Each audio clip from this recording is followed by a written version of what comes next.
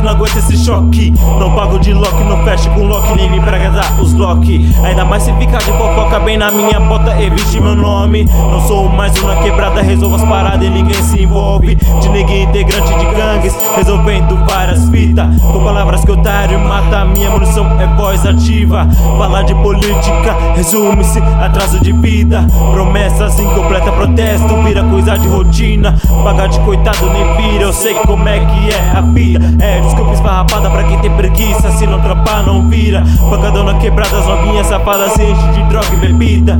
A mãe com bafo de pinga, arrastando mais 7 cria. Decepção pra família, cai na armadilha feita por si próprio. Atitude não tomada, você quem faz o seu óbito. Moleques com a mente fraca recebem mensagem distorcida. Escuta um rap foda, pega uma arma e assalta na esquina. Me diz o que eu não quero ouvir, não falo necessário.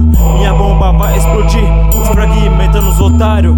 É tanta fita errada e quem não é se envolve. Na trilha só atrasa, por isso a gente explode. Tem algo a dizer, você não tem conceito, então não enche o saco. Eu comandasse, respirar nós não pode ser, não aguenta esse choque. Nós não tá revoltado não, e às vezes explode.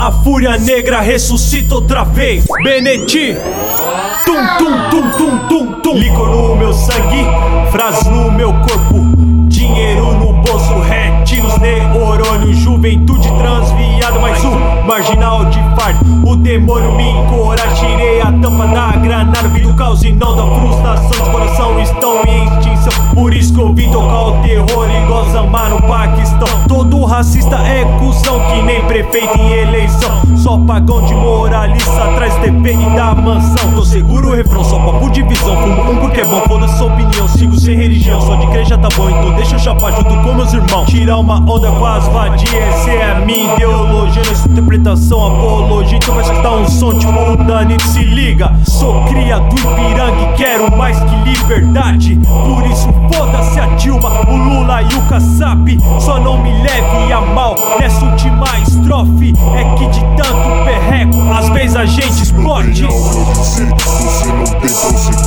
então não enche o saco.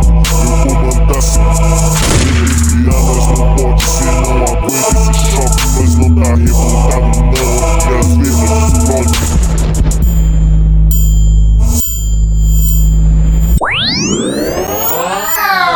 Se não tem algo a dizer, você não tem conceito, então não enche o saco. Eu comandasse, e respirar nós não pode ser, não aguenta